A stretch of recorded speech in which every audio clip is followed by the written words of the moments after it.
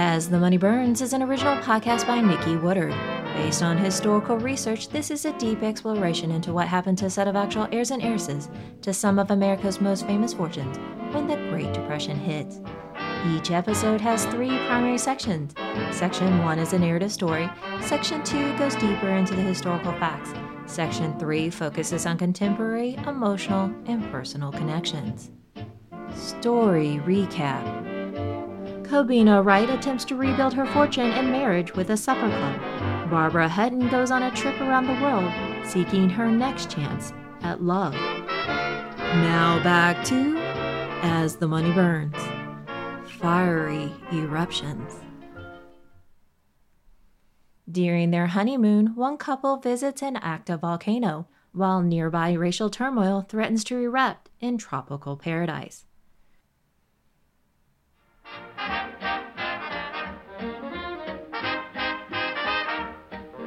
Section 1. Story.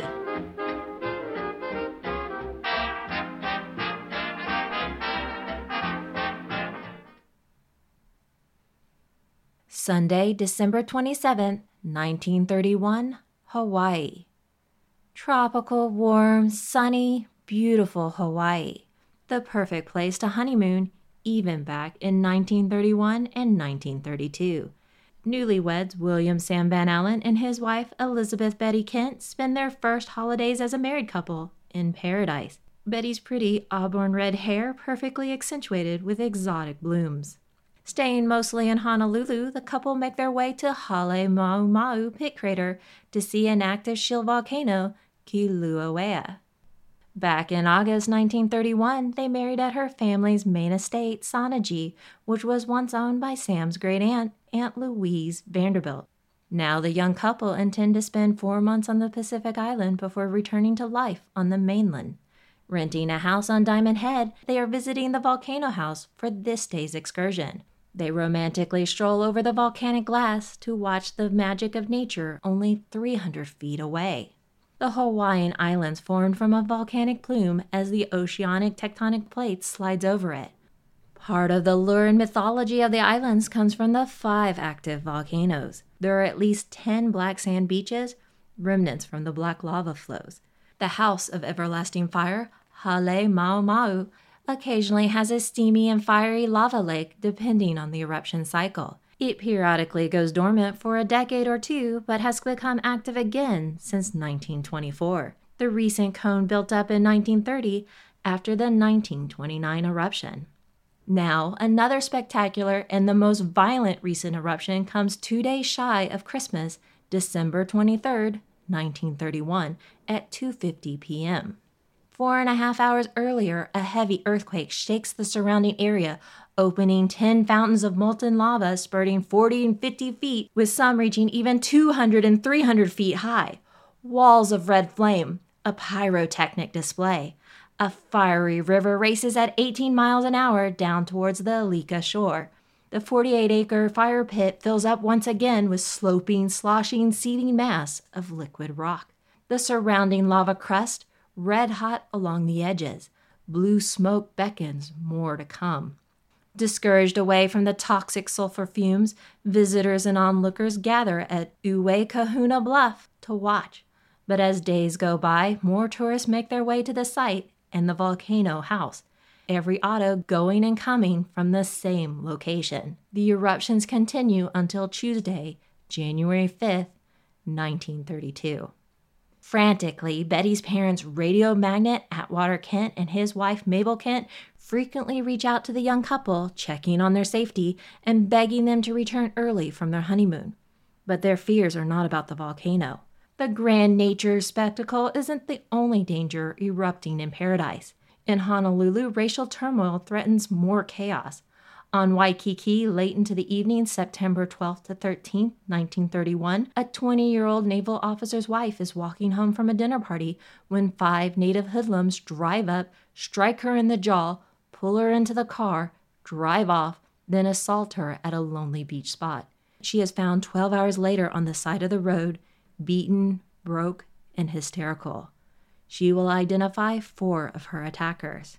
In the preceding months, 5 more white women will be attacked with similar racial dynamics.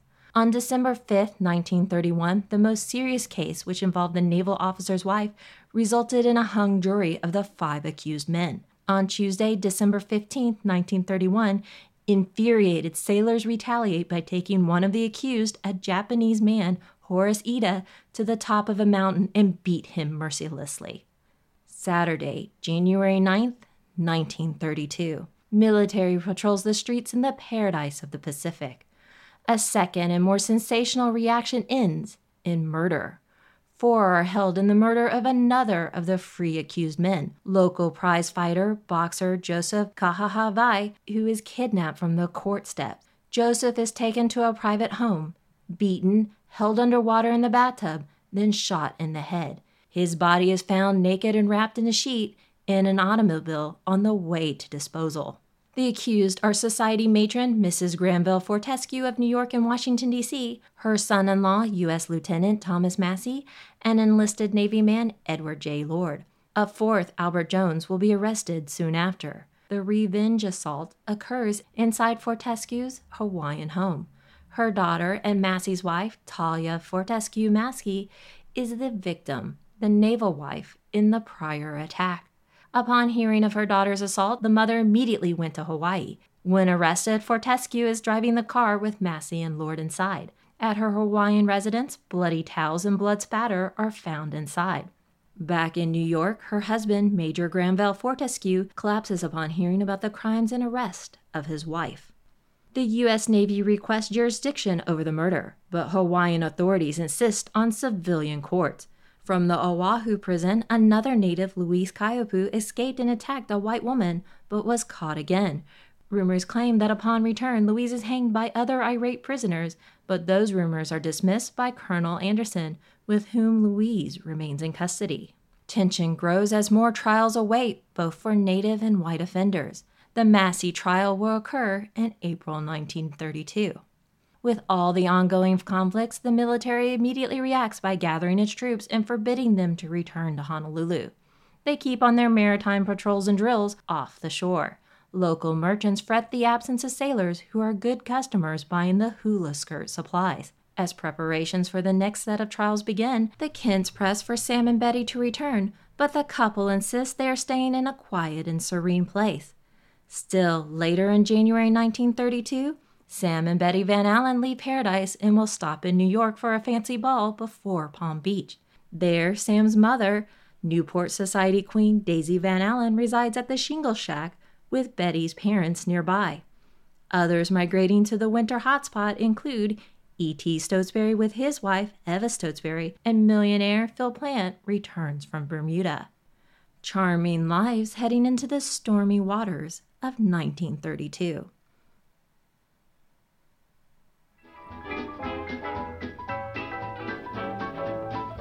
Section 2, History and Historiography.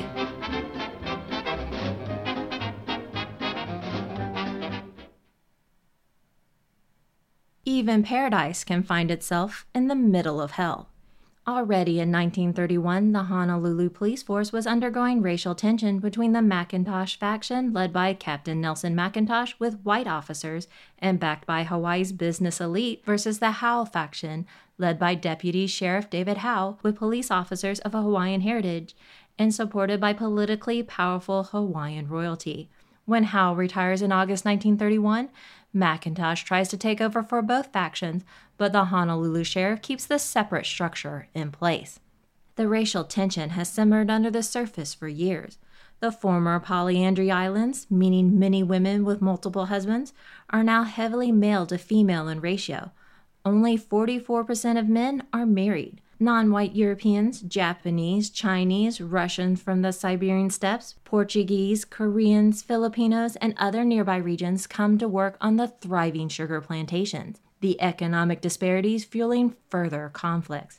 Previously, Talia Fortescue had her debutante ball in 1927. During that bygone time, she is escorted about with Eva Stotesbury acting as her guide in Philadelphia's circles. Later in 1927, Talia marries Thomas Massey. In 1930, he is stationed in Hawaii, where Talia has trouble getting along with others including the officers' wives. Talia always saw herself as superior to others.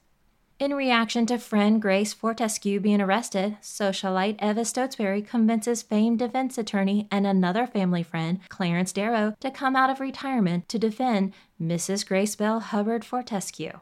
Grace's grandfather, Gardiner Green Hubbard, is the first president of the National Geographic Society and first president of the Bell Telephone Company, and her father is the first cousin of inventor Alexander Graham Bell. Grace's husband and Talia's father is Major Granville Fortescue, a former Rough Rider and the first cousin of former President Theodore Roosevelt.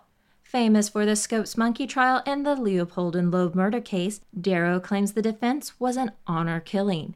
Hit hard in his savings by the Great Depression, Darrow comes out of a 7-year retirement with the bait of a popular trial, a foreign locale, and for the group's defense, a retainer of $30,000. That's $652,000 by 2023. On March 24, 1932, Darrow arrives aboard the ship Malalo. In 1932, the second criminal trial, formerly called the Massey Trial, will be held. The case is presented from April 4th to 29, 1932. The final verdict, the 4 are convicted of manslaughter. In the process of the trial, it is revealed that the accused, Horace Ida and Joseph Kahavai, were involved in a car accident that September night on the other side of the city, refuting their ability as Talia Massey's claim to assault her, robbed and beaten at first, but later of rape. When the men are arrested, they thought it was for the earlier car accident. After the hung jury in their trial, Grace targeted both men for punishment, inciting their subsequent attacks and the murder. In 1932, the closing arguments are broadcast across the nation via radio. Darrow once again shows the mastery of his rhetorical skills. Grace Fortescue, Thomas Massey, Edward Lord, and Albert Jones are all sentenced to 10 years hard labor. Swift diplomatic maneuverings between Washington, D.C. and Honolulu comes with interference at the highest level. President Herbert Hoover.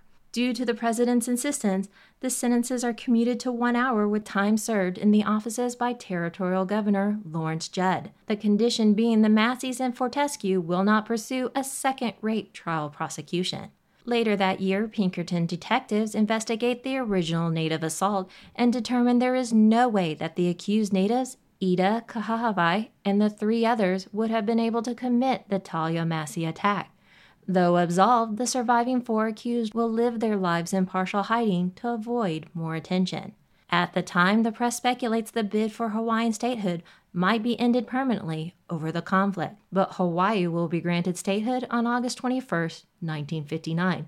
However, in more immediate reaction results, natives previously divided by their various different ethnicities will unite across racial lines and gain more power with a joint voice, both politically and financially. After the trial, the Masseys and others involved promptly leave the island, fearing more retaliation. Massey's once promising military career is effectively over. By 1934, Talia and her husband will go to Reno and divorce. There, Talia makes 2 failed suicide attempts. In 1963, Talia will commit suicide by overdosing on barbiturates, and Thomas died earlier in 1944. In 1966, shortly before his death, Albert Jones will admit he is the shooter in an interview with Peter Van Slingerland for the book Something Terrible Has Happened. For the same book, Talia's sister Helen Fortescue admits as a 16-year-old girl she hid the murder weapon from the detectives. Helen will later write a play in 1984 on the murder. Talia and Helen's mother, Grace Fortescue, will die in 1979, unrepentant and unapologetic for her crimes. For 1932, Hawaii isn't the only place facing racial troubles. In India, more tensions arise in early January 1932. While Mahatma Gandhi sits in prison at Pune, his wife, Kasturbai Gandhi, leads a women's protest against the British government for which Mrs. Gandhi receives a 6-week jail sentence for her participation in the No Tax campaign in Bardol. Other protests keep happening amongst women picketing shops which offer British goods. Those women are also arrested. A more serious outbreak occurs after 30 are injured in Karachi, and another 10,000 storm the jail to free 3 prisoners. Elsewhere, 5,000 railway workers strike to curtail their working hours. Millions of Indians are following Gandhi's recommendation of nonviolent protest. In the Bombay Government Gazette, over 80 allied organizations are declared unlawful associations, with several leaders arrested. As the tension continues to escalate, the British sends more reinforcement to quell potential uprisings. Not exactly the hopeful or happy beginnings for a brand new year.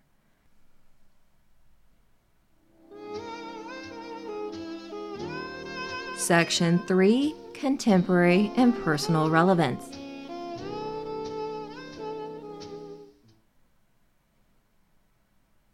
A new year has begun with so many possibilities. We always like to think there is something positive around the corner. But what if it's not? Or worse, something negative, a big negative, is on its way. Volcanoes are generally considered dormant after 3 consecutive months of non-activity.